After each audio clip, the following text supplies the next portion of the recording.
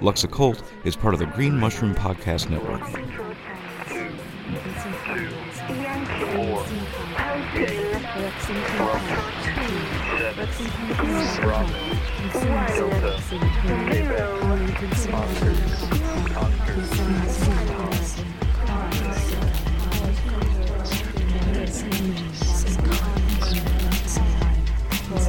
We who are about to partake of each other shall walk past all amorous sickness and death, for we are within the magical equinox. Amen. We do not crucify. Nothing shall hurt us that is of the nature, neither our comings nor goings from the womb, for we have the key to all aesthetics. Amen. In this, the sacred moment, here occurs the symbolic eating of flesh and blood. Thou hast awakened me into eternity. Thou makest all things beautiful unto the great Christ. We forget our enemies. Therefore, let our dead children sleep, and let our dead loves arise, so that they may too watch and enjoy our ecstasy. Let their animation be power unto our memories, and so resurge all ecstasy. For on this day there shall be no inhibitions, thou insatiable, peripheral, quadria of sex. Amen. Amen. That is me getting crazy at Babylon Rising with the Vested Ritual, reading some Austin Osman Spare from my album Void Machine Adjustment. Greetings and welcome to Lux Occult. This is a podcast where we gleefully taunt the mundane, butcher the Latin and most other languages, and also discuss a variety of occult and esoteric and adjacent topics, exploring the intersections of magic, art, science, spirituality, philosophy, technology, and so much more. It's occultism for everyone. I'm your host, Lux Estrada, and if you're hearing the sound of my voice, that means that this show, and magic, for that matter, are for you, if you want them. There are a lot of different ways to be more free, and using magic or making space for a spiritual practice in your life can be one of them. As always, I don't speak for anybody but myself. Others can, will, and should disagree sometimes. How we ever learn anything if we all agreed all the time after all? And is the case with anyone who attempts to be reasonable, I am always willing to revise my opinions based on new evidence. Really excited to bring you a great conversation that I had with Professor Patricia MacCormack about her book, The Ahuman Manifesto, the topics of querying and queering chaos magic, death activism, cunt chaos magic, and so much more. Who or what is anthropos, and how does he hold us back from new becomings and discovering ways to proceed otherwise? Professor MacCormack offers some very thought-provoking points and opinions, as well as some great advice about approaching a chaos magic, occult, or spiritual practice. This is a companion episode to number 63, in which Phil Hine and I discuss his recently published collections of essays, Querying Occultures and Acts of Magical Resistance. Neither that episode nor this one will have an episode within the episode, as they are meant to go with one another. Although presented in non-linear sequence, they are rhizomatically connected in many ways, so check out that episode next if you haven't heard it yet. Stay tuned to hear about the word rhizomatically and what it means in case you've never heard it or would like a refresher. I'm also going to share a new sound magic track I produced as part of a little side project later. That's going to be something that Flood from XV Planis, another fine Green Mushroom Podcast Network show, by the way, he and I will be working on here and there, which has to do with exploring the intersections of things like CE5 work, where humans try to initiate contact with extraterrestrials and other types of intelligence, and occult practices like evocation. I'm also going to give you an update about what's going on with the Green Mushroom Project, and share a bit of an article from Scientific American, which I found pretty interesting and which is pretty relevant to today's conversation. Before we get any further into the fun here, I'd like to say thank you so much for listening. I appreciate you taking the time to hang out with me and my very rad guests here on this show. As I'm fond of saying, time is of course one of the few zero-sum games we play, so I really do appreciate you spending some of yours here. I'm quite introverted and typically have a high volume of work. It keeps me out of trouble, so I don't use social media very much. I'm not there every day or anything like that, but that certainly doesn't mean that I don't want to hear from you all. I'm beyond lucky to have such amazing listeners and collaborators and cohorts and co-conspirators and what have you. I really appreciate how chill everybody has been thus far. Fuck yeah. I always welcome people's thoughts, questions, comments, suggestions, or arcane revelations. You can reach me at luxoccultpod@gmail.com, or you can hit me up on Instagram at luxoccultpod. We'll do listener mail and shout-outs later on.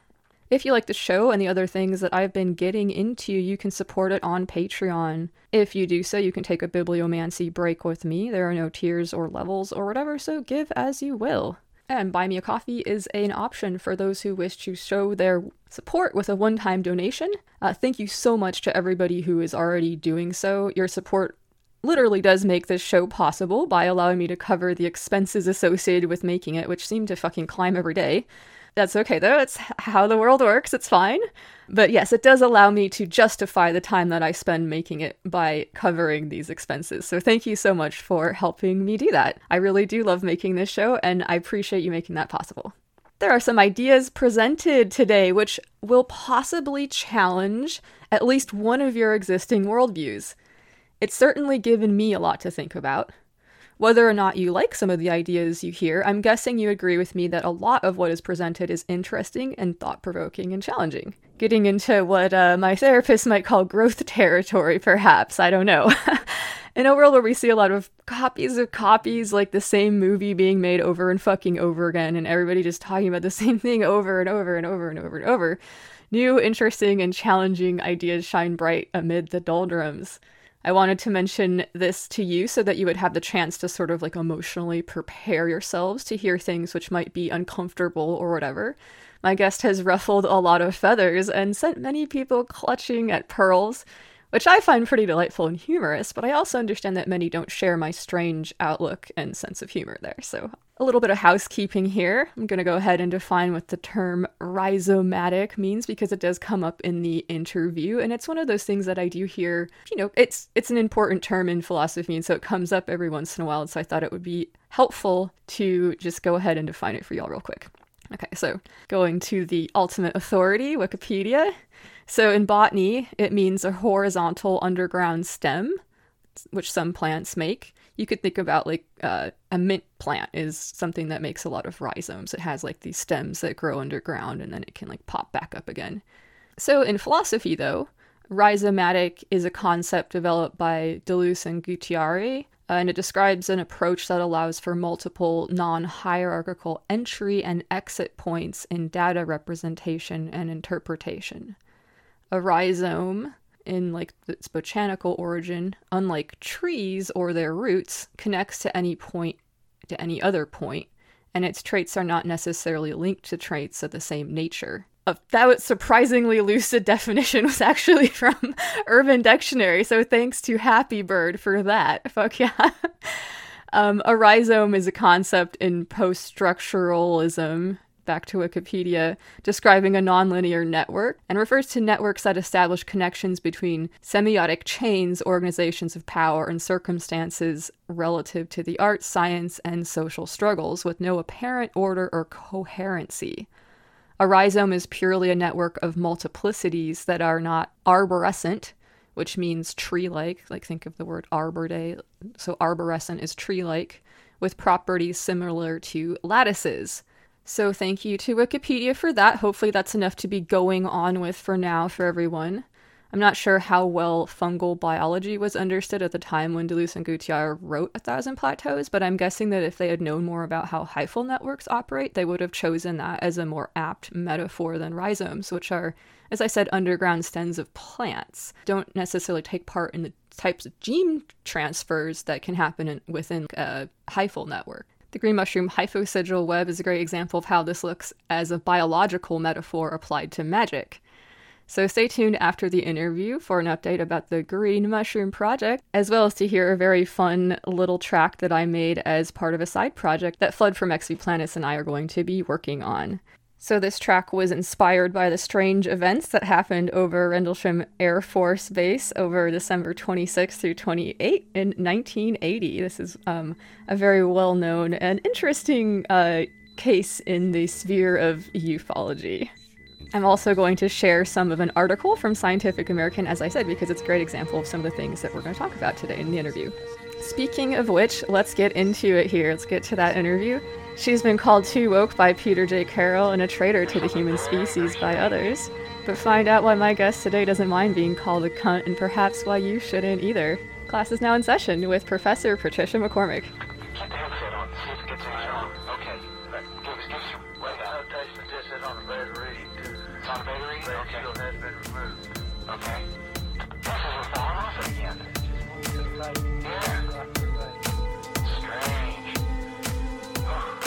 Well, my guest today is Patricia MacCormack, Professor of Continental Philosophy at Anglia Ruskin University. Patricia, how are you today? I'm very well. It's great to be speaking with you. Well, thank you so much for joining me.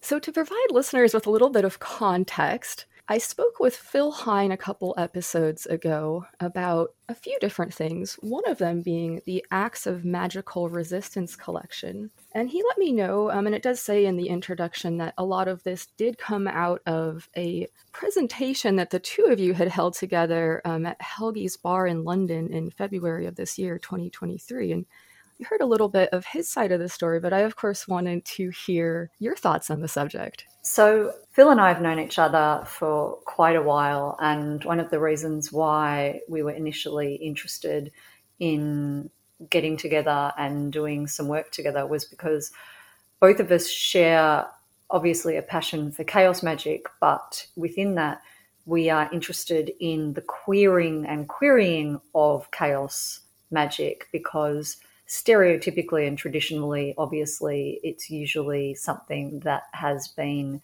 nurtured by white, masculine, heteronormative and pseudo-capitalist kind of attitudes towards magical thinking and action.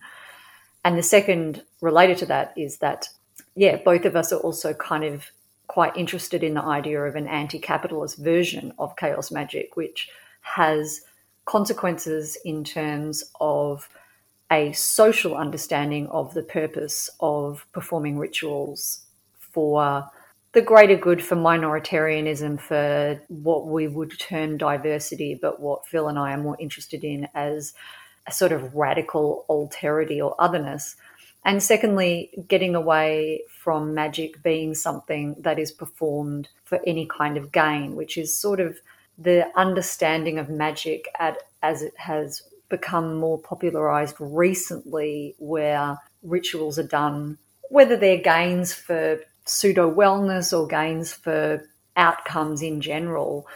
Both Phil and I have always been interested in the use of magic and chaos magic in terms of catalyzing projects of becoming and unraveling identities without any destinations or any end game ideology attached to them.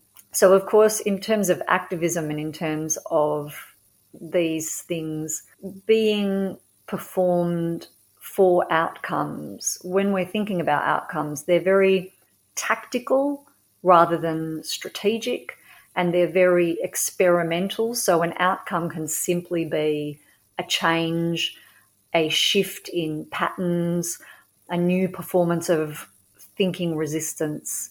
And so those are the two areas that Phil and I share in our attitude toward the purposefulness of magic and the shifting away from magic as a power, or as defined by an incremental empowerment of the magus or of the sorceress, toward a much more generalized undoing of subjectivity and identity in general. I like this idea of maybe outcomes versus results. Yeah, so I've always found results-based magic to be, shall we say, on the border of dogmatic belief. So when people talk about results, this sets up magic in an almost neo-capitalist but also mathematical way, where the power of the individual becomes directly correlative with the success or failure or the satisfaction or lack thereof of the outcome. And I don't think of magic in that way, because that turns it into a very enclosed performance. And for me, magic is a way of living. It's not a demarcated part or project of one's daily life. So magical thinking is a mode of operation perpetually, and also an experimentation of self perpetually. And so if one does a ritual and the outcome is not as planned, then you start to measure yourself as you would in any other kind of neo-capitalist context in terms of your career or your wealth or whatever, which is success or failure. And I think that's kind of absurd. Yeah, that makes a lot of sense. And in order to do this kind of results-based thinking, we really do have to rely pretty heavily on whatever model we're choosing to use to measure this result or failure, as you pointed out, and that gives a lot of power to that model. Yeah, and I think modality and measurement are exceeded by magical thinking. Magical thinking is something that dissipates rather than creates models, and it's something that is immeasurable because it's both infinitesimal and infinite. And that's what I think is the joyful thing about magic, that it's wild and it's untamable. Yeah, absolutely. And I think that while I am interested in the early work of chaos magic and its relationship that was set up with physics, I also think it shares a lot more with cosmic relativity rather than the sort of measurability of quantum mechanics. So I think that even in that sense, enslaving chaos magic to a quantum mechanics model doesn't really allow it to flourish in a way that a more Austin Spare version of the infinite and the infinite in man, which comes from a Nietzschean perspective, and then post-Nietzsche and post-Spare, the infinite of beyond masculinity, beyond man, beyond anthropos, really allows us to be fostered by with chaos magic. I love that. So we have chaos magic, as you noted, like sort of existing in this kind of paradigm of capitalism, this almost kind of like, you know, coming from this kind of male point of view and everything. And we see this character anthropos here, but this is chaos magic too. Is there this sort of natural tension there between these principles of chaos and this character? Yeah. So I've always been a little bit confounded by the figure of anthropos, and especially this idea of transcendental attainment toward what we would understand, for example, from the medieval era as the Vitruvian anthropos, but from a modern and a postmodern perspective, the idea of the template of species human as this white, able-bodied, pretty much heteronormative male. Because when you look at the history of occultism, it is a history of hybridity and of the celebration of the fact that all organisms are in their own being chaotic biologically, chaotic in terms of their resistance to genus or species. You know, we all are not quite anthropos enough, and also far more than anthropos. And when you think about chaos magic beyond outcome, beyond capitalism, beyond heteronormativity and a queer perspective, anthropos has actually been much more detrimental to both ethics and to the celebration of chaos esoterica, because it is a limiting template.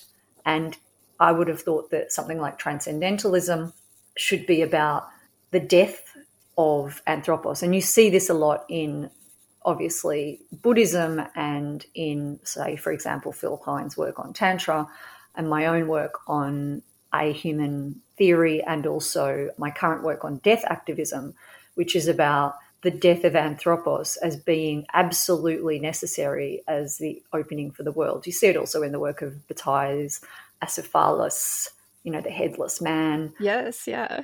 And in the work of Deleuze and Guattari on becoming, and especially becoming animal and becoming imperceptible. But from a really highly contemporary point of view, it also is a way in which we can celebrate difference without relegating differences to the ghetto of being defined and therefore being atrophied through definition, because anthropos is above all the definition of the human as man. I'm wondering, anthropos is sort of this kind of maybe god monster, we might call him. Well, we like monsters, so let's not call him a god monster. But okay. Yeah. So, I mean, you have the ancient Greek anthropos is the man that was made God through the fires from heaven. And then in the Reformation, anthropos is man as the simulacrum of God, so the little God, the microcosm God. So he's the God that we need to have monsters. In order to have monsters, we need something. We are the monsters when we repudiate anthropos, yeah. So it's just the idea that every age has had, that the ultimate owner or master, whether it's of the self or of the world, is this man as God. But unlike Nietzsche's man as God, who is Zarathustra, who is actually the little child who knows nothing, who lies down with the lion in harmony, because it's the unlike that create the most imagination and the most potential. Anthropos seeks to manipulate and to order the chaotic world, whereas if we kill anthropos, we are the very becoming of the world, because, we create unlike connections, we create perverse participations, and we are not seeking to attain a template. We are seeking to experiment with the infinite potentialities of these unnatural participations with all of that which anthropos is not. Fuck yeah. I love it. So I've been reading the Ahuman Manifesto, and I'm glad that you brought up Nietzsche, because honestly, I don't think I've gotten as stirred up about reading somebody's writing since reading Nietzsche as a young person. So I've really, really been enjoying it. And I'm hoping we could talk a little bit about that in terms of a magical practice and killing anthropos. And for people listening right now, what kind of pictures might that look like, or, actions, or what activisms or other things like that might people be thinking about as ways to approach something like this? Well, I think that most activisms, sadly, in this day and age, are based on this mythologization that recognition equals equality. So a lot of people fight for identity politics, and in particular, their own identity. And I absolutely understand that. I understand the need for it. I think it has a place. So, as a queer person, as a woman, I understand that I am a radical feminist, and I not a turfy one, but a radically feminist person, as can be seen in my development of cunt chaos magic. But I am a radically queer fighter for recognition and equality. But I also think that we have been seduced into a ruse that being recognised as sovereign subjects, defined by that subjectivity, will therefore lead us to equality. Whereas I think that what we need to do is dismantle anthropos, because that means that we no longer want to attain his level, which is the ruse of equality. But instead, by doing that, we can make space for absolute indefinable otherness. And that's really what a jubilantly chaotic world looks like. It looks like a world where we don't need to be defined in order to have liberty. And so that's where something like, for example, radical animal rights comes into my work, because I think that we need to fight for the other that we can never know. And that, to me, is an incredibly chaotic activist practice, because usually we want the other to prove their worth in order to fight for their liberty. But I think that is something that needs to be turned around, where we are no longer defined in ourselves, but we are defined by the chaotic practices into which we can enter in order to create space for the other to exist with liberty and freedom. And so in terms of whether it's something like chaos practice where we are looking for new techniques of activism, because all of us, obviously, if we belong to activist communities, sometimes we run out of ideas. I think that chaos magic practices can really help to allow us to dismantle ourselves in order to think of new pathways and new escape routes where we can then create new potentials for acting differently. If something hasn't worked, we can try a new thing.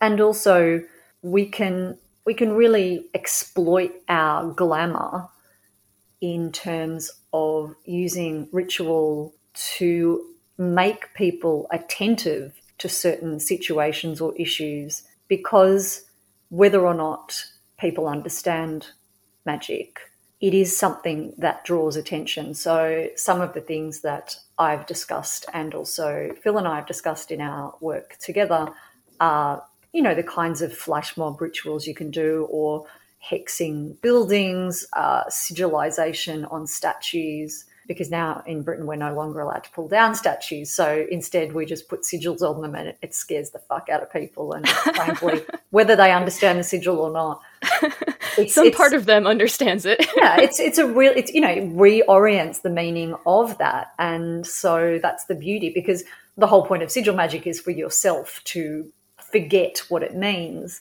And so not understanding is, I think, a positive way to accept that one doesn't need to understand another in order to allow them freedom.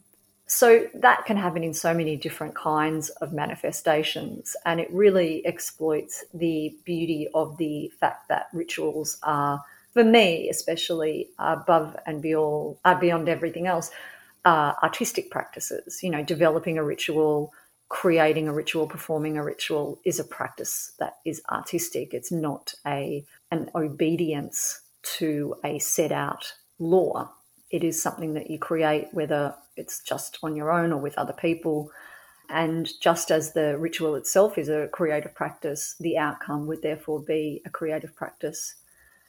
So that means that activism is more or less effective, but it never fails. And also, it isn't bound. It's an unbound form of activism, which I think is particularly important at this time when, the enemy is constantly metamorphosing. So we also have to be able to do the same. Absolutely, yeah. I definitely want to hear more about current chaos magic, but I was hoping we could talk a little bit about who or what the Ahuman is, and maybe how that might be different or not different than people's ideas of transhuman.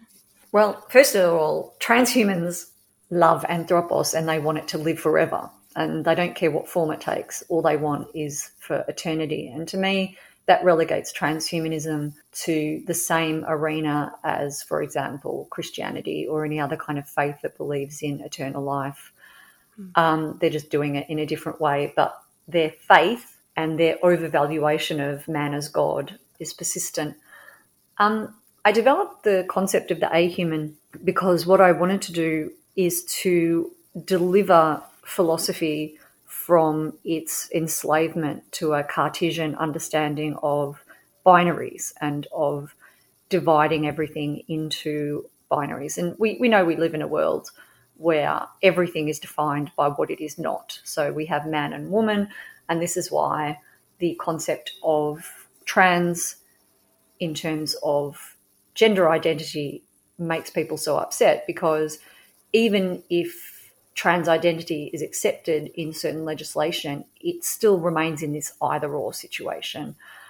And this is also true of race. People are white or they are not white, and they are treated accordingly and usually pretty badly. Again, with sexuality, it's like you're either hetero or homo, and I still think that people find the concept of bisexuality quite challenging. It's true of class, especially in Britain at this time. And then it's true also of the idea of the human and the animal, and it's this general concept where there's a dominant term, which is usually, the usual anthropos suspect of the white, hetero, able-bodied, male, upper class, Western, all those things. And then the opposite is not even defined on its own terms. So when we talk about male and female, we're not really talking about female defined on one's own terms. We're talking about a failure. So a failure should be the dominant, a failure should be male. So, a sissy boy is on the side of the female, or a gay person. And then again with whiteness, we have whiteness, and then we have a failure to pass as white. And this failure to pass as anthropos shows that even in a culture that is binary, in this Cartesian perspective, it is actually isomorphically binary. So it is not A and B, it's an A and a failure to be A. And this is what really feeds the contemporary bifurcation of society in general. We have a hard left and a hard right. We have hard truth and hard fake news. We have, and sadly at the moment, it seems to me, I'm not sure what it's like where you are, but in Britain we have this kind of woke culture, and then we've got tradition culture. And I've been called out by Pete Carroll for being, woke, too woke. And I think woke at all is too woke. And I took that as a massive compliment, actually. I probably would too. Yeah, it's brilliant. So good, I'm too woke. But that's also a form of enchantment, because what does that even mean? I don't know what being called woke means by someone who takes it as a slur when I take it as a compliment. And it's very similar in that sense to being called queer, because, yeah, I am. So what do you want me to do about that? I'm sorry I'm threatening you. Exactly. Well, yeah. So these kind of hard binaries, and then this idea that words that are taken as compliments are given as slurs, and vice versa. When you put the prefix A in front of something, it occupies that interstitial space between. So it is both and neither. Just as queer is both and neither hetero and homo, and say genderqueer is both and neither male and female. So a human is acknowledging, for example, that I belong to the species human, and therefore I am responsible and accountable for what has been perpetrated by humans. It avoids the fetishization of non-human animals that sometimes happens in post-human philosophy, where becoming animal is taken as some kind of fetish without acknowledging that an animal has their own agency and their own experience. And then it also refuses to be human. So it is what I've been called a traitor to my species. So acknowledging that counting as anthropos is not the most attractive and wonderful thing you can desire, but is in fact something that is for a certain kind of person with a certain kind of love for a certain kind of power. And so in that sense, putting the A in front of a human takes it out of both binaries, and it takes it out of definition itself. And that obviously resonates with chaos magic, which is everything and nothing, which is the interstitial, which is the most minute and the most cosmically enormous. And so it really contests the word human in any variety of ways, and also, most importantly, contests the idea that counting as human is the most attractive thing. So it is this becoming monstrosity. It's the teratology of experiments in identity that takes us out of wanting to count as sovereign subjects. Yeah, I love that. And a lot of what I've been taking away so far, at least for me and my own way of thinking, my background is in science, so my head is very much full of, all of these models. As a scientist, I understand that they're models and I don't take them as like dogmatic truths, but they're still in there. And I like the idea of like moving away from all of these, lenses that we've put on the world and really trying to experience it in a more authentic way. And that's something that I think is really beautiful about a lot of what you've written too. Oh, thank you. Yeah, I think that we sometimes, I'm not anti-science at all, but science has a tendency to disavow its own lack of neutrality, as well as the big question, or the big thing, which is in science, which is in all forms of signification systems, is that you can name something, but we always attach a value to that name or a purpose to that name. And that is the problem. Naming something tactically because it's useful is not a problem in itself, but having a value attached to that name. So when we say the word woman, we never just mean a certain form of genitals. There's always a social and ideological and even a scientific attachment to that signifier. And that's where we come into the problems. You know, how do we start to think in a way without attaching values to those thoughts always? And those values are always residual from culture, from ideology, but also especially from power. You know, am I above or below that? Mm-hmm. And I also should mention that I stole, you know, the use of the prefix a from Felix Guattari's work on asemiosis, which is the idea that, you know, semiotics names something, but every signifier has a signified, which means that every name has an attached value. So how can we think about signifying things without having these attached values, or by changing those values? And I think that in chaos magic we do that a lot. We'll say, all right, well, this is an evil entity, but I am going to summon them as a benevolent entity. So you're fucking around with the traditional signifiers. And we also see that in the hermaphrodite forms of different and various schemas, such as Baphomet being the most obvious one, and also in a lot of the distortion and playing around with the Goetian demons, where we give them qualities that they are not attributed. That's a form of asemiosis. It's changing the value and seeing what happens and showing that all of those attributions have always been arbitrary and invested with what the human wants from these definitions. Yeah, absolutely. Everything is definitely an interaction. Yeah, and we get defined also as much by what we are not, what is above and below us. So there's something deeply anti-hierarchical in both my magical practice and in my work. I think that as soon as something is put in a hierarchical place in relation to something else, it's no longer related, it is subjected. Mm-hmm. So I like the idea of a more rhizomatic relatability, which is, you know, much more in tune with traditional physics, and so in that sense is much more chaotic. Yeah, absolutely. Fuck yeah.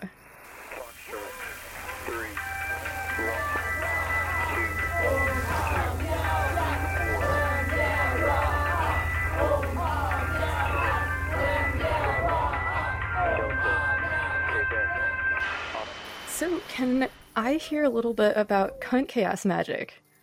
So cunt chaos magic is a one of the earliest things I developed, actually, and it was the first paper I gave at Treadwell's, which is an occult bookshop in London that has a lecture series, and I will actually be giving the chaos activism talk with Phil again at Treadwell's in November. And in 2003, I gave a paper at Treadwell's on something I was experimenting with. That was, I should say, when I was still academically in the closet about being an occultist, because back then, you know, you couldn't really tell, in academia especially, you couldn't tell people that you were a practicing occultist because they would think that you were either psychotic or delusional or a little creepy. And I was already, you know, relegated to those arenas enough without having to add that to it. But so I was doing work with the philosophy that I teach and publish on, but I was sort of making strange bedfellows with that and chaos magic work. So I am deeply influenced by the work of Luce Irigaray, a French feminist philosopher, and she structures her most famous argument on the model of the vulva and the two lips, not simply as a literal manifestation of a challenge to patriarchy, but also as a way to think about the world in a multiplicity, or as a multiplicity rather than as a binary or as a single monolithic structure of power. So in our society, we live in a phallocentric society, which has the model of the penis as the singular, the hard, all of those qualitative attributes, and it intrudes, it beats, it's a truncheon, it's a gun, it's a rocket ship to Mars to make sure everyone knows how hard and strong and phallic you are. So she creates this model of the vulva, which is directly correlative with the actual vulva, of two lips, and also of the idea of female genitalia as multiplicity. So it sounds pretty rudimentary, but, when you're a little kid and you're taught what we now know is a fairly arbitrary division of the sexes as genital, we're taught about the penis and the vagina. But a vagina is an empty space that is modelled on a lack of penis. It's not actually, women don't just have vaginas, and some women don't have them at all. But this idea of an equivalent model that is a vacuous space, whereas women, as we know, have undefined and illicit genitalia that is both and more than the vagina, the vulva, the two lips, the two sets of two lips, the clitoris, this idea of multiplicity and of a rhizomatic connectivity. And, there is no start or end when we talk about that. And so she uses this model to extend that to things like, for example, discourse, where instead of having a speaker who enunciates truth, we have the two lips, which is people speaking together, and the space in between is where truth happens. And so the two lips is also representative of two speakers speaking together as a mediated conversation rather than as an enunciation by the master. And then again, this idea of there is no beginning and end, there is no edict. Instead, there is a fluid conversation. And so the two lips model also has this idea of the mucosal fluidity, which is formally considered abject, because as we all know, sperm is considered some kind of holy relic, whereas any mucosal mention of the vulvic is considered something disgusting that should be concealed. But actually, we all live in a vulvic mucosal relation with each other. As we know, we are rubbing constantly against each other, metaphorically, if not actually.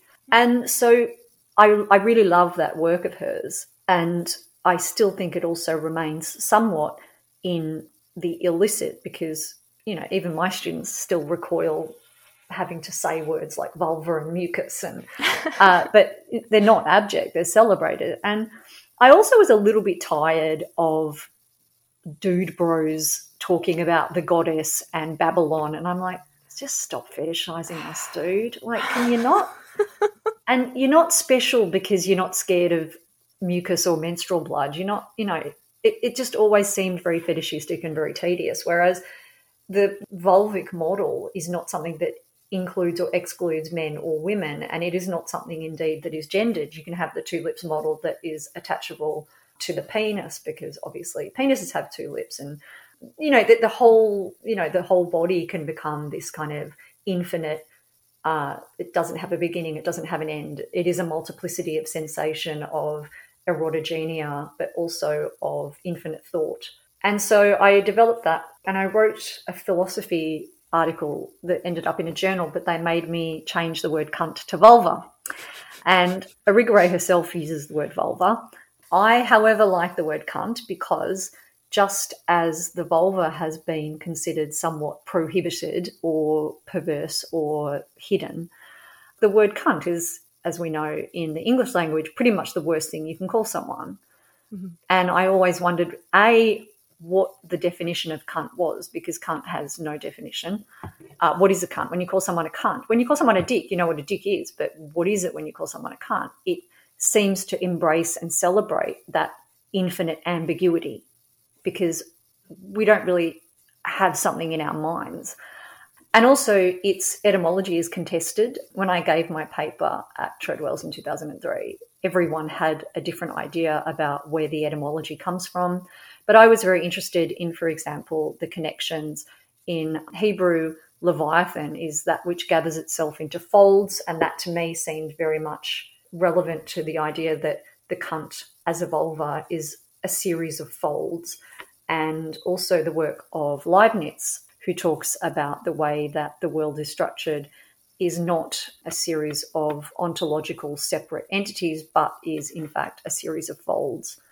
And our relation with each other is a Baroque structure more than a structure where there is a background and a foreground and the background is the environment, and the foreground is the figures of, say, for example, humans and animals, anthropos, and other kinds of species and genus. So there was also an ethical element to the figuration of the vulva or the cunt, which shows our relationality to each other and the expressivity and the affects that we perpetrate or gift or whatever to each other, depending on whether they're malevolent or benevolent. So, and I liked cunt because, it's another word. When people say you're a cunt, I say, thank you. That's fantastic. I'd rather be a cunt than almost any other insult.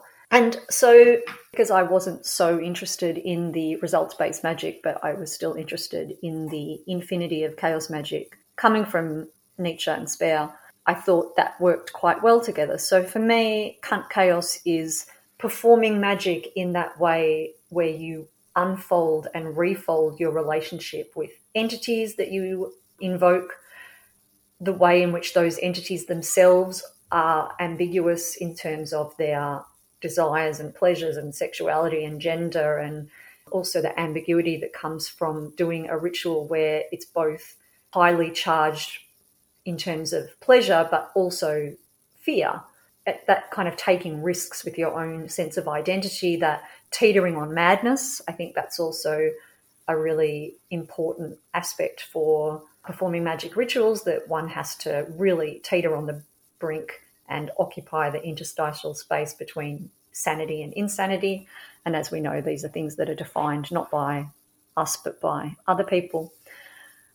So cunt chaos magic is that which embraces ambiguity, that which embraces the fluid, the mucosal, the experimental, the creative and the artistic, without being defined by a relationship with power, with results, with definitions, and with the master-slave dialectic that happens, I think, a lot in certain forms of Goetian and some forms of chaos magic.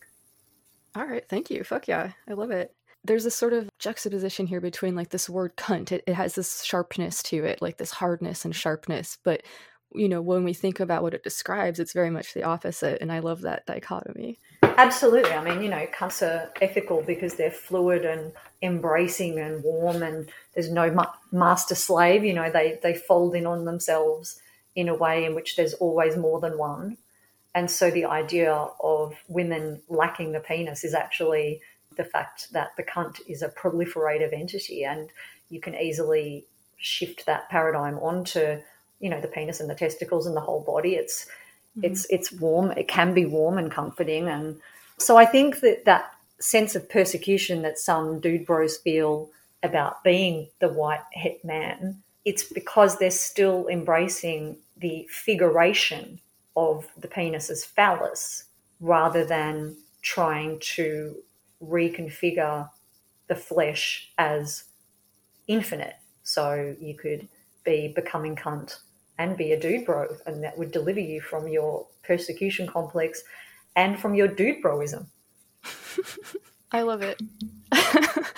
So I'm hoping that we could talk a little bit about your death activism. Is that okay? Yeah, great. Yeah. So I've just completed a Leverhulme fellowship doing a project on death activism where I spoke at a number of different places around the world on this idea of embracing death. And there are many different ways that I advocate for embracing death. The first and most obvious way, for what we've already discussed, is the dismantling of the worship of the sovereign subject as anthropos. So we need to stop wanting to be this dominant figuration of the human as God.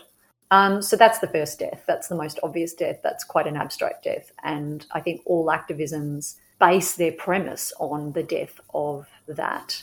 But I also think that on a very practical level, there are a lot of deaths that we should be fighting against that we don't, and there are a lot of deaths that we should be embracing that we don't. So I'm quite a suicide activist, so some of the work I've been doing has been on just not even pro-euthanasia, but acknowledging that some people just don't like life. There is a sad but absolutely undeniable truth that some people were just not cut out to live, just as some people really want to live no matter what.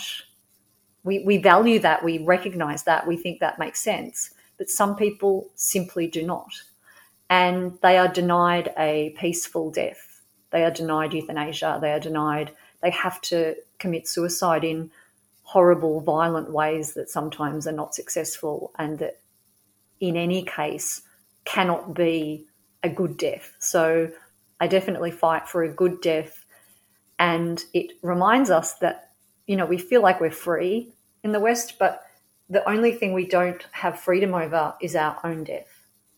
Our death belongs to society. Our death belongs to our governments, or, our death does not belong to us. We don't have a right to die peacefully. And that's quite an obvious but also shocking thing to really contemplate, I think. And so I am definitely a suicide advocate for good deaths. Under any circumstances, I don't think we should have to vindicate why we want to die. And I think that sometimes our society, well, not sometimes actually, most of the time, just as anti-abortion people love the fetus until it's born, and then it's like, you're on your own. Some people are anti-suicide, but they leave people in distress. It's always sad when the person kills themselves, but where were they when the person was alive? Mm-hmm. Or almost sometimes keeping people alive verges on bullying. Like, you must call the Samaritans, you must reach out. Why? That's exhausting. That's like turning living into some kind of capital job. You must work to live. Mm. So I think that we need to really speak more to people who want to die for no reason and find out why we think life at any cost, even if that life is a life that people may not find worth living, whether for internal or external reasons. So we also need to stop asking for reasons. And then covert to that, we've got this idea that there are people that are killable because of who or how we define what they are. So the obvious example of that is animals. Billions of animals are murdered every day, but because we don't identify them as persona, we identify them as objects, we don't count their deaths. But also with humans, we talk about, in philosophy at the moment, there's this concept of killability and also of not counting. So there's a form of life that's precarious that we don't recognize. So a couple of billionaires in a submarine die and the world's up in arms, but thousands of refugees on a raft drown and no one cares. Mm-hmm. And so when we talk about death, we're really talking about death for whom? And we define death based on the value of the life, and some we consider have no life value. Therefore, their death is unremarkable. And that shows that our definition of life and death is not consistent. It's consistent on the value of the subjectivity, and that's deeply offensive and deeply unethical. So I think that we really need to think about how we're defining death, because we're not defining it the same for everyone in terms of its value and what is attached. And then primarily of interest for this recording, I think, is the idea that I personally in my practice, but also in general historically and in the discourse and the literature and the practices, I'm really interested in the death of the self and the death of the ego as the most critical practice for becoming an ethical person, but also for experimenting with occultism in ritual, in practice. So that includes everything from death posturing in the work of Austin Spare, which is something I mention it, but I don't write on it because I think that it is something that you need to practice. And also I think that it could be taken in a bad way in terms of current power dynamics between men and women, in the same way that certain kinds of sexual play can be taken as ways in which domestic violence against women is further perpetrated. But I am a fan of the death posture, and for those of your listeners who are familiar with the death posture, it can be quite the reset for one's own identity and one's own mental state. And so the death posture is obviously a central practice to chaos magic. And I'm also interested, I'm not an expert on Tantra, but I'm super interested in the death practices of Tibetan Tantra in terms of things like corpse sitting and becoming cannibal, and those practices where we encounter death so intimately that our own self must disappear. And then in terms of basic traditions of Buddhism, but also of more post-structural and postmodern philosophy, so the kind of continental philosophy that I work in, loss of self is the first step to becoming an ethical, experimental entity in the world. And I use the word entity because it's not a subject. It's not who you are. You're not defined.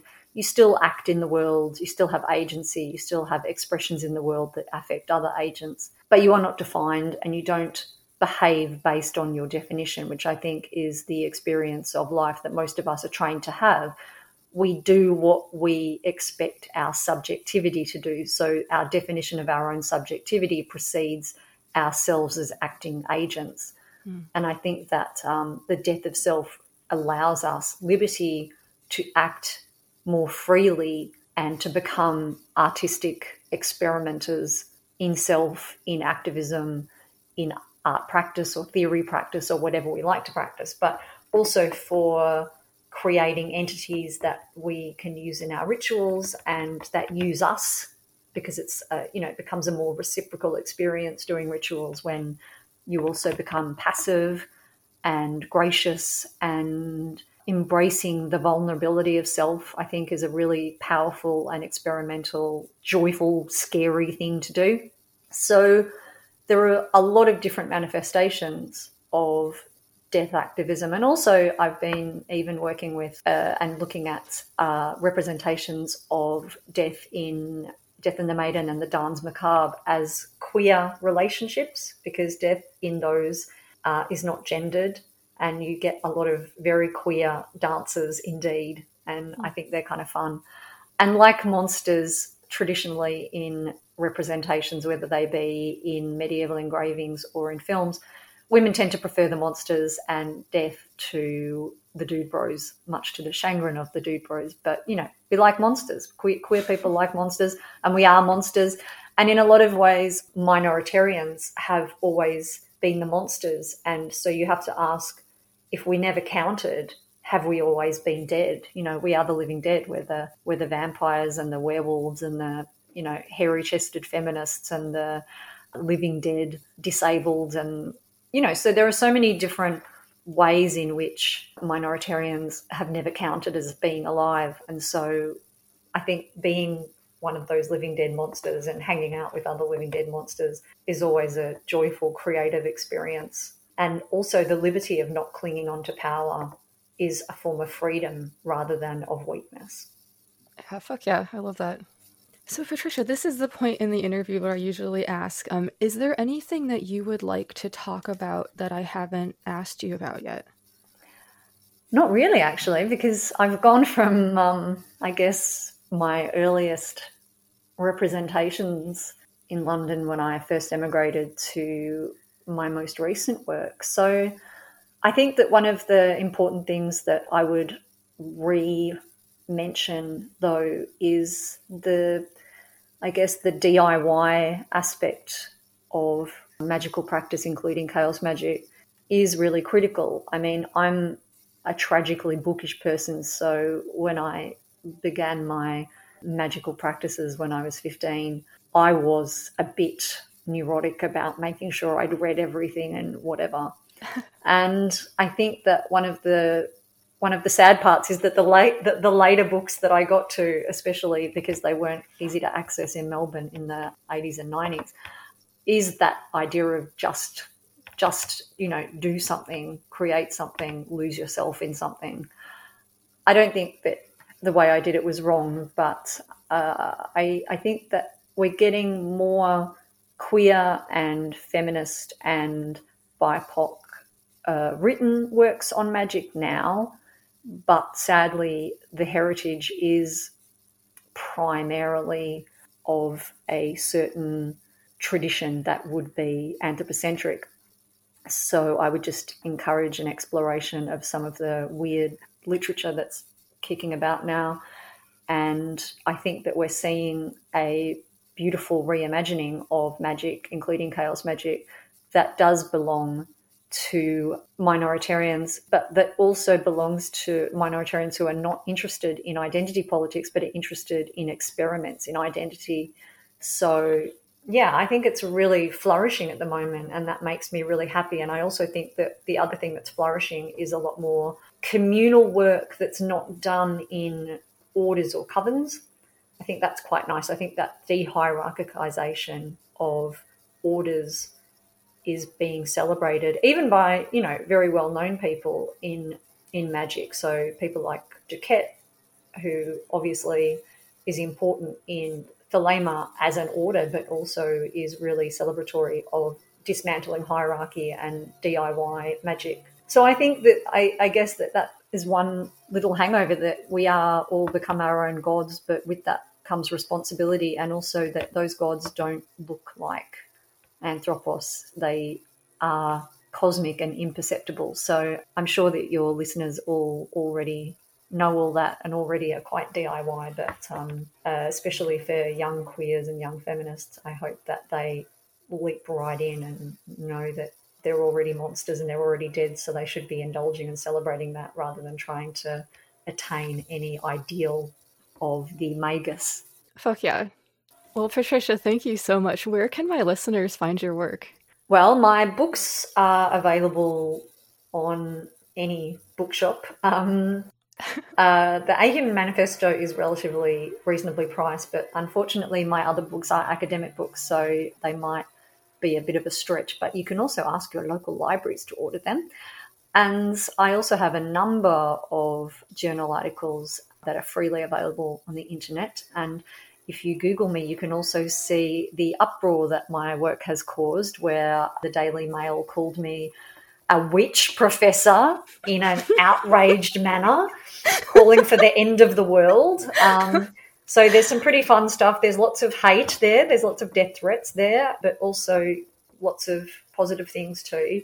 So, yeah, I guess the other thing would be prepared, because, we all get our 15 minutes of hate these days. So, again, being called a Professor Witch was intended as a deep insult, and it really missed its mark, because I thought it's like, that almost sounds like an accurate description. Yeah, and the fun thing was they trawled through like photos to try and find the photos where I'm super gothed up, and they were so outraged that somebody who looked like me and was an occultist was also a professor that you could hear the tears, and I loved it very much. I love it too. But yeah, so my work's freely available if you just Google me, or you can buy my books from Bloomsbury or Routledge, or you can get your library to order them. And I do a lot of events all over the world. And as I said, Phil and I have the querying chaos activism coming up in November.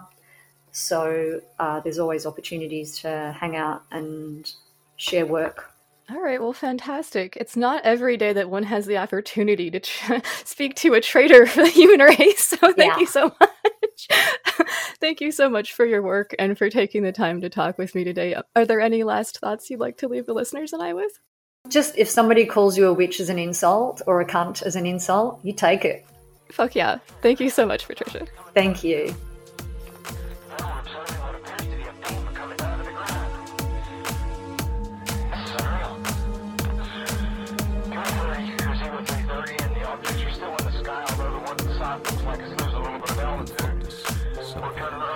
All right, fuck yeah. Thanks so much to Professor Patricia MacCormack. Check out the Ahuman Manifesto and her other work. Like I mentioned before, I haven't felt as fired up reading something since I read Nietzsche for the first time as a young person.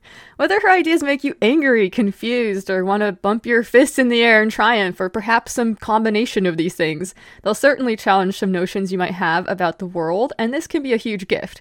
I know I consider it to be one. As some people are fond of saying, I found a lot of instances of it on something that used to be called Twitter.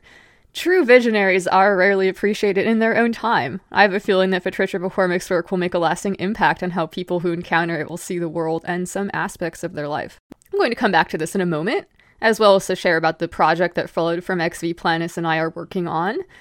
And I will share that sound magic track related to that at the end of the episode too.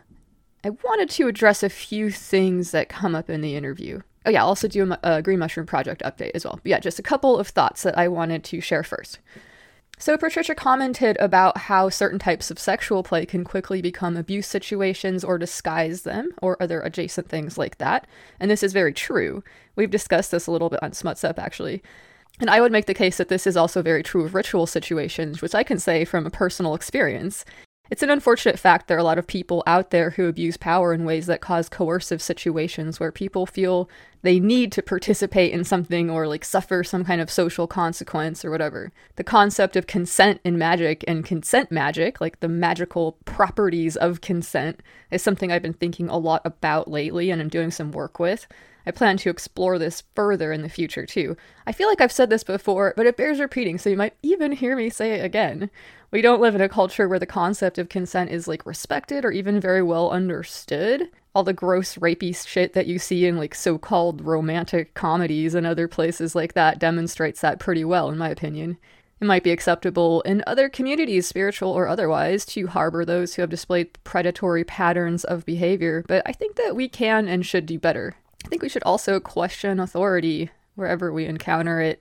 And remember that as a magician, a witch, or whatever brand of magical operant you consider yourself to be, there is no higher magical authority than one's own instinct, intellect, intuition, and experience. No one can tell you the correct way to do magic for you. No one has access to some secret esoteric thing that is worth any rings being kissed to obtain either. That's why I'm not a member of any fraternal magical organization with a hierarchical structure, nor have I ever been. No shade to anybody who's into that stuff, it's just not for me. I came close once, but I saw enough to want to get the fuck away. These types of things are games of social power, in my opinion, not of magical power per se. It's important to keep those distinctions in mind if one wishes to work with others. There are, unfortunately, a lot of creeps out there. Question authority, even if it's only quietly in your head or whatever. Speaking of questioning authority, let's question the so-called objectivity of science and the authority it claims on this basis. I wanted to share a little bit of an article from Scientific American because it's a fantastic example of some of what Patricia MacCormack and I discussed here today regarding some of the lack of objectivity we see in science, as well as some other topics. There are a lot of things that we've been taught are like cold, hard, true, actual facts, which upon closer examination are sort of like silly, made-up notions and might not have a lot of grounding in reality. When I was doing some automatic writing for my last album, this kind of came up for me as like, maps being drawn on top of maps until we, mistake these maps for territory, meaning that we forget that our descriptions of things or the way that we perceive and contextualize them are constructs that we've created and not the actual thing. Don't just question authority, question assumptions and your own worldviews as well. So here's the article. I'm not going to read the whole thing. It's pretty long, but I encourage you to go check it out because it's very interesting. I put a link to it in the show notes. It's called "The Theory That Men Evolved to Hunt and Women Evolved to Gather is Wrong" by Kara Achenbach and Sarah Lacey. Even if you're not an anthropologist, you've probably encountered one of the field's most influential notions, known as man the hunter. The theory proposes that hunting was a major driver of human evolution, and that men carried this activity out to the exclusion of women. It holds that human ancestors had a division of labor, rooted in biological differences between males and females, in which males evolved to hunt and provide, and females tended to children and domestic duties. It assumes that males are physically superior to females, and that pregnancy and child-rearing reduces or eliminates a female's ability to hunt. Man the Hunter has dominated the study of human evolution for nearly half a century and pervaded popular culture. It is represented in museum dioramas and textbook figures, Saturday morning cartoons, and feature films. The thing is, it's wrong. Mounting evidence from exercise science indicates that women are physiologically better suited than men to endurance efforts such as running marathons. This advantage bears on questions about hunting because a prominent hypothesis contends that early humans are thought to have pursued prey on foot over long distances until the animals were exhausted. Furthermore, the fossil and archaeological records, as well as ethnographic studies of modern-day hunter-gatherers, indicate that women have a long history of hunting game. We still have much to learn about female athletic performance and the lives of prehistoric women. Nevertheless, the data we do have signal that it's time to bury man the hunter for good. The theory rose to prominence in 1968 when anthropologists Richard B. Lee and Irvin DeVore published Man the Hunter, an edited collection of scholarly papers presented at a 1966 symposium on contemporary hunter-gatherer societies. The volume drew on ethnographic, archaeological, and paleoanthropological evidence to argue that hunting is what drove human evolution and resulted in our suite of unique features. Man's life as a hunter supplied all the other ingredients for achieving civilization: the genetic viability, the inventiveness, the systems of vocal communication, the coordination of social life. Anthropologist William S. Laughlin writes in chapter 33 of the book. Because men were supposedly the ones hunting, proponents of the man-the-hunter theory assumed evolution was acting primarily on men, and women were merely passive beneficiaries of both the meat supply and the evolutionary progress. But man-the-hunter's contributors often ignored evidence, sometimes in their own data, that countered their suppositions. For example, Hitachi Watanabe focused on the ethnographic data about the Ainu, an indigenous population in northern Japan and its surrounding areas. Although Watanabe documented Ainu women hunting, often with the aid of dogs, he dismissed this finding in his interpretations and placed the focus squarely on men as the primary meat winners. He was superimposing the idea of male superiority through hunting onto the Ainu and into the past. This fixation on male superiority was the sign of the times, not just in academia, but in society at large. In 1967, the year between the Man the Hunter conference and the publication of the edited volume, 20-year-old Catherine Switzer entered the Boston Marathon under the name K.V. Switzer, which obscured her gender. There were no official rules against women entering the race, it just wasn't done.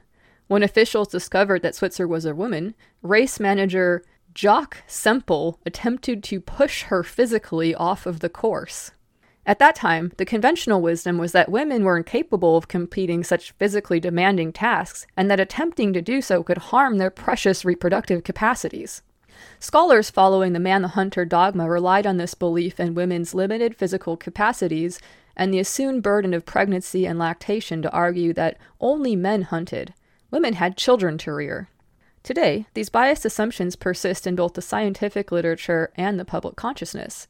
Granted, women have recently been shown hunting in movies such as Prey, the most recent installment of the popular Predator franchise, and on cable programs such as Naked and Afraid and Women Who Hunt.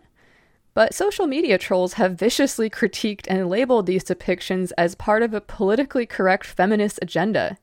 They insist the creators of such works are trying to rewrite gender roles and evolutionary history in an attempt to co-opt, quote, traditionally masculine social spheres.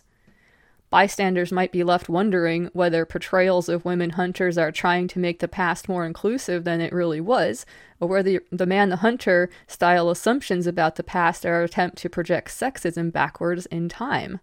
Our recent survey of the physiological and archaeological evidence for hunting capability and sexual division of labor in human evolution answers this question.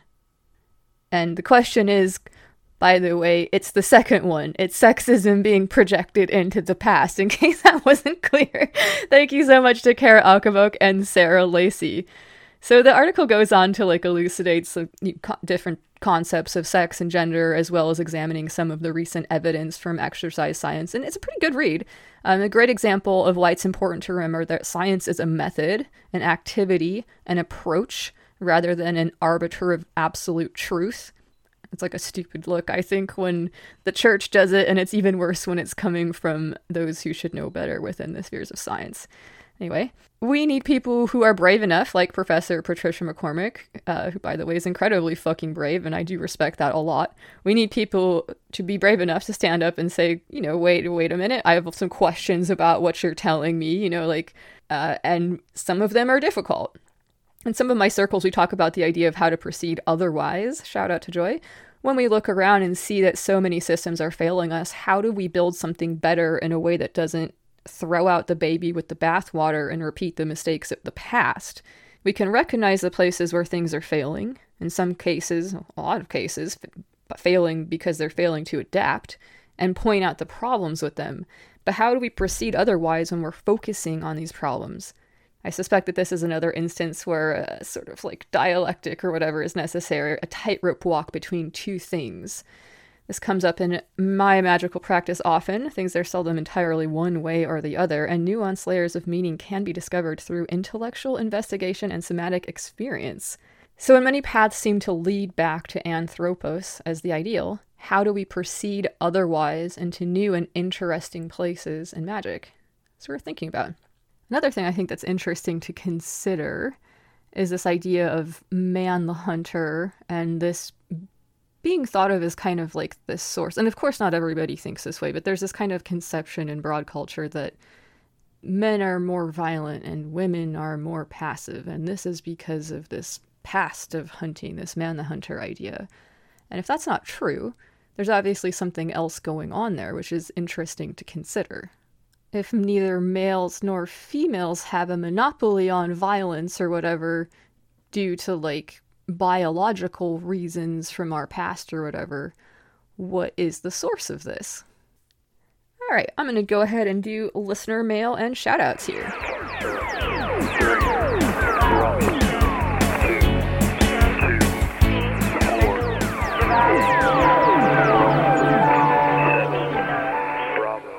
Shout out and thank you very much to Aidan Wachter and Lonnie Scott of the Weird Web Radio podcast for saying all that nice stuff about my work during the recent episode where Aidan was a guest. I put a link to that in the show notes in case anybody wants to check it out.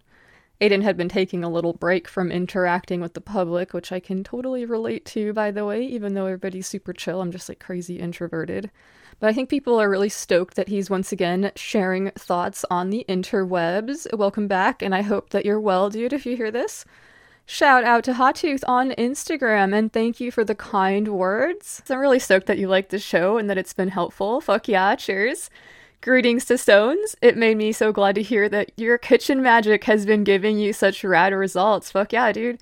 Big thanks to Fred or Damiana, who ran what I'm told was a very dope presentation and chat on the topic of kitchen witchery recently. I'm sad to have missed it, but thank you so much. Fuck yeah.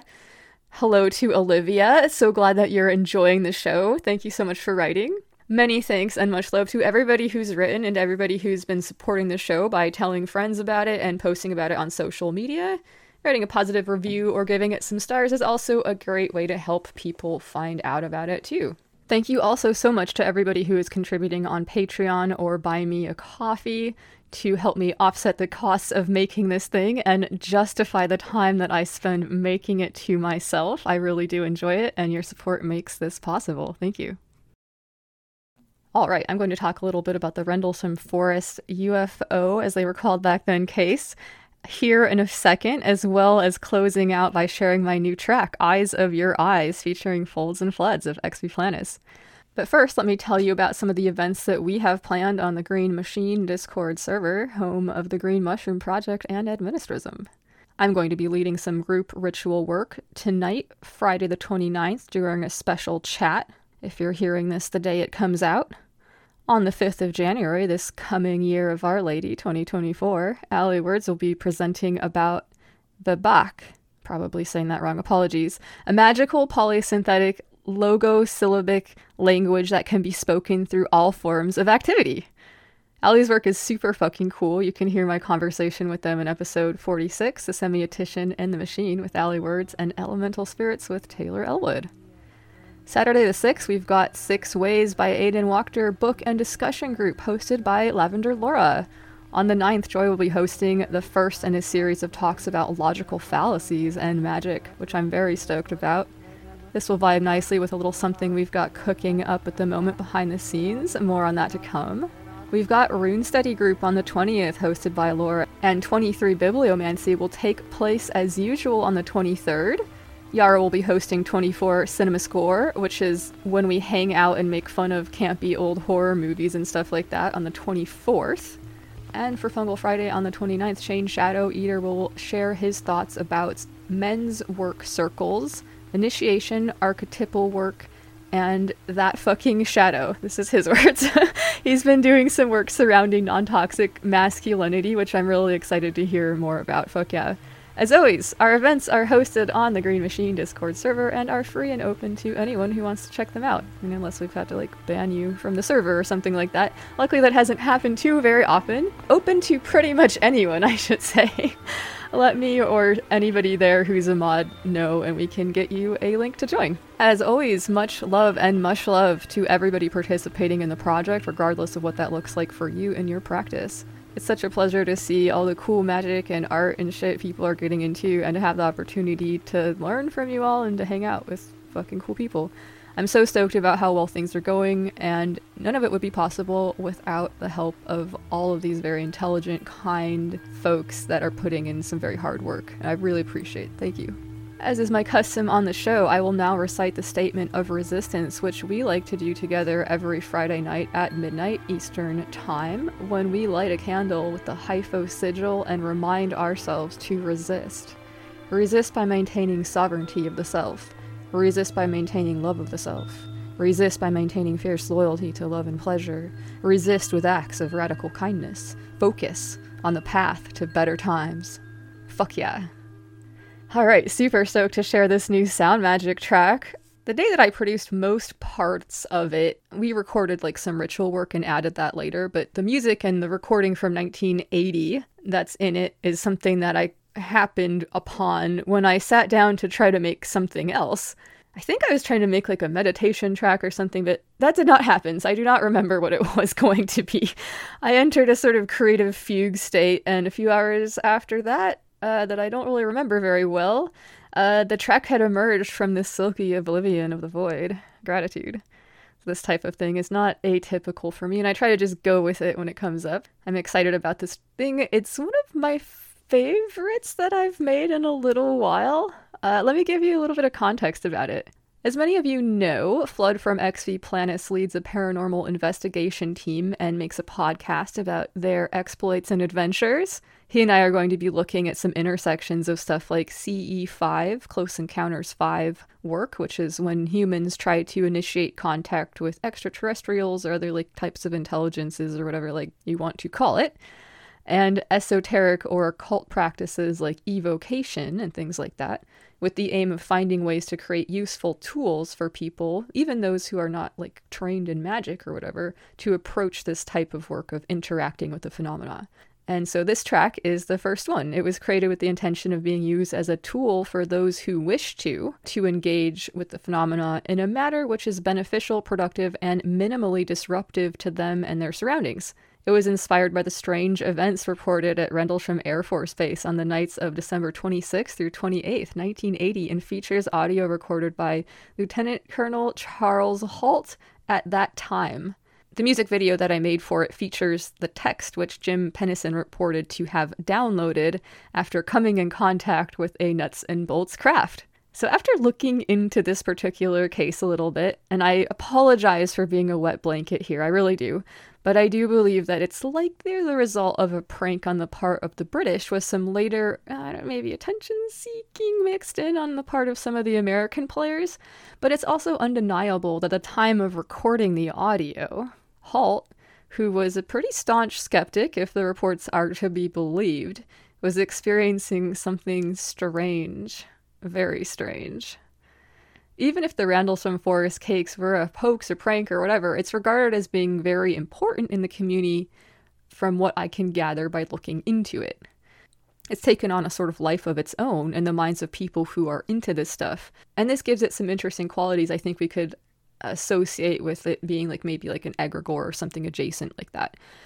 It's interesting to think about this liminal space between the hoax, the joke, just going through the motions of prayer or ritual or whatever, and the point at which things actually begin to coalesce and manifest. I think about the magician from the Tarot sometimes here, sometimes depicted as running a sort of like 3-card Monty game or whatever outside of the gates, which are guarded by the High Priestess, of where the mysteries take place, as the sort of like initiator, the spark that sparks the fire. The magician archetype has a foot in both the world of the mundane, where sometimes he's like shows up as like a confident scammer or like a fuckboy or whatever. Sorry to use that term. I know it offends some people. I apologize. And the sacred, where he is the spark that lights the fire or whatever. So I think the Rendlesham Forest case has like big magician energy for this reason for me. And how it's regarded within the UFO or UAP community kind of like vibes that way. So I hope you enjoy it. Don't forget to check out all the great shows on the Green Mushroom Podcast Network. And regardless of when you hear this episode, I hope you've been having the opportunity to spend some quality time with your fellow monsters and weirdos and are doing well amid this mad, sad, terrifying, and beautiful world. Many thanks to Professor Patricia MacCormack for joining me. And thanks to everyone for being so chill about me taking a bit of time off from the show. I needed it, and I'm so stoked to be back in the saddle. Fuck yeah. Most of all, thanks so much to you for listening. Much love. This is Lux Estrada, reminding you to stay strong and stay fucking curious. Here's Eyes of Your Eyes, featuring Folds and Floods. Cheers.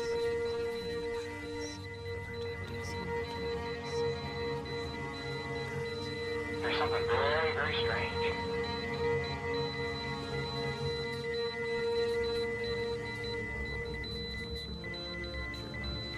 Keep the headset on, see if it gets any on. Okay. Give us some way out. This is on the battery too. It's on the battery? Okay. Still has been removed. Okay. This is falling off it again. Yeah. Strange. What are you doing?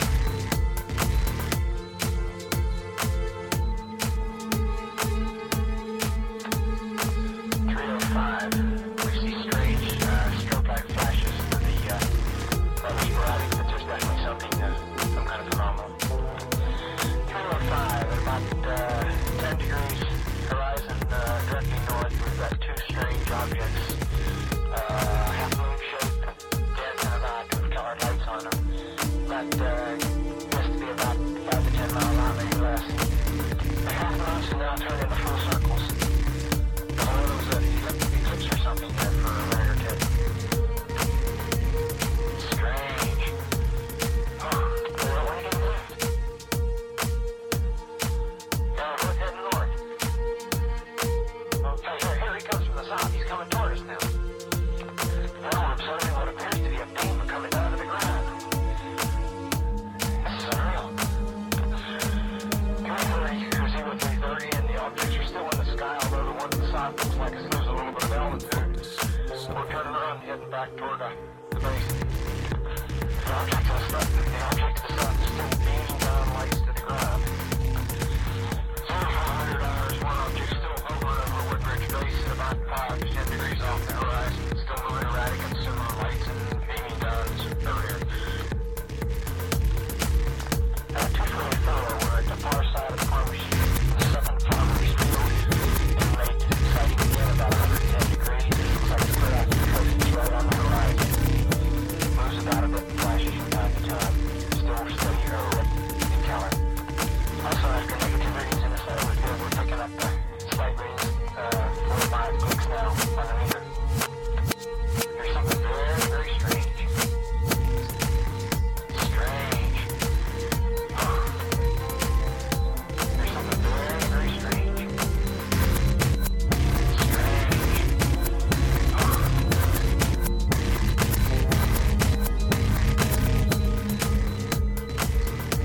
This is unreal. There's something very, very strange. Lux Occult is part of the Green Mushroom Podcast Network.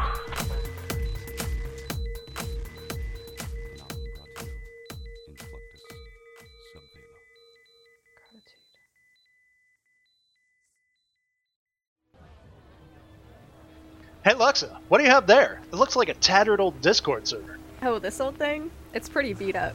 But if I do this, Sweet! Now that you peeled off the outer bits, it looks fresh as hell. we should call it the Green Machine. Awesome! I fucking hate it! That's okay. It should function alright, but it would probably work better if we had more people. Yeah, we have an awesome crew of chaots, occultists, socialists, witches, and weirdos, but there's always room for more. Absolutely. If you'd like to take part in any of our many chats, rituals, workshops, clubs, and more, hit me up and I will send you a link.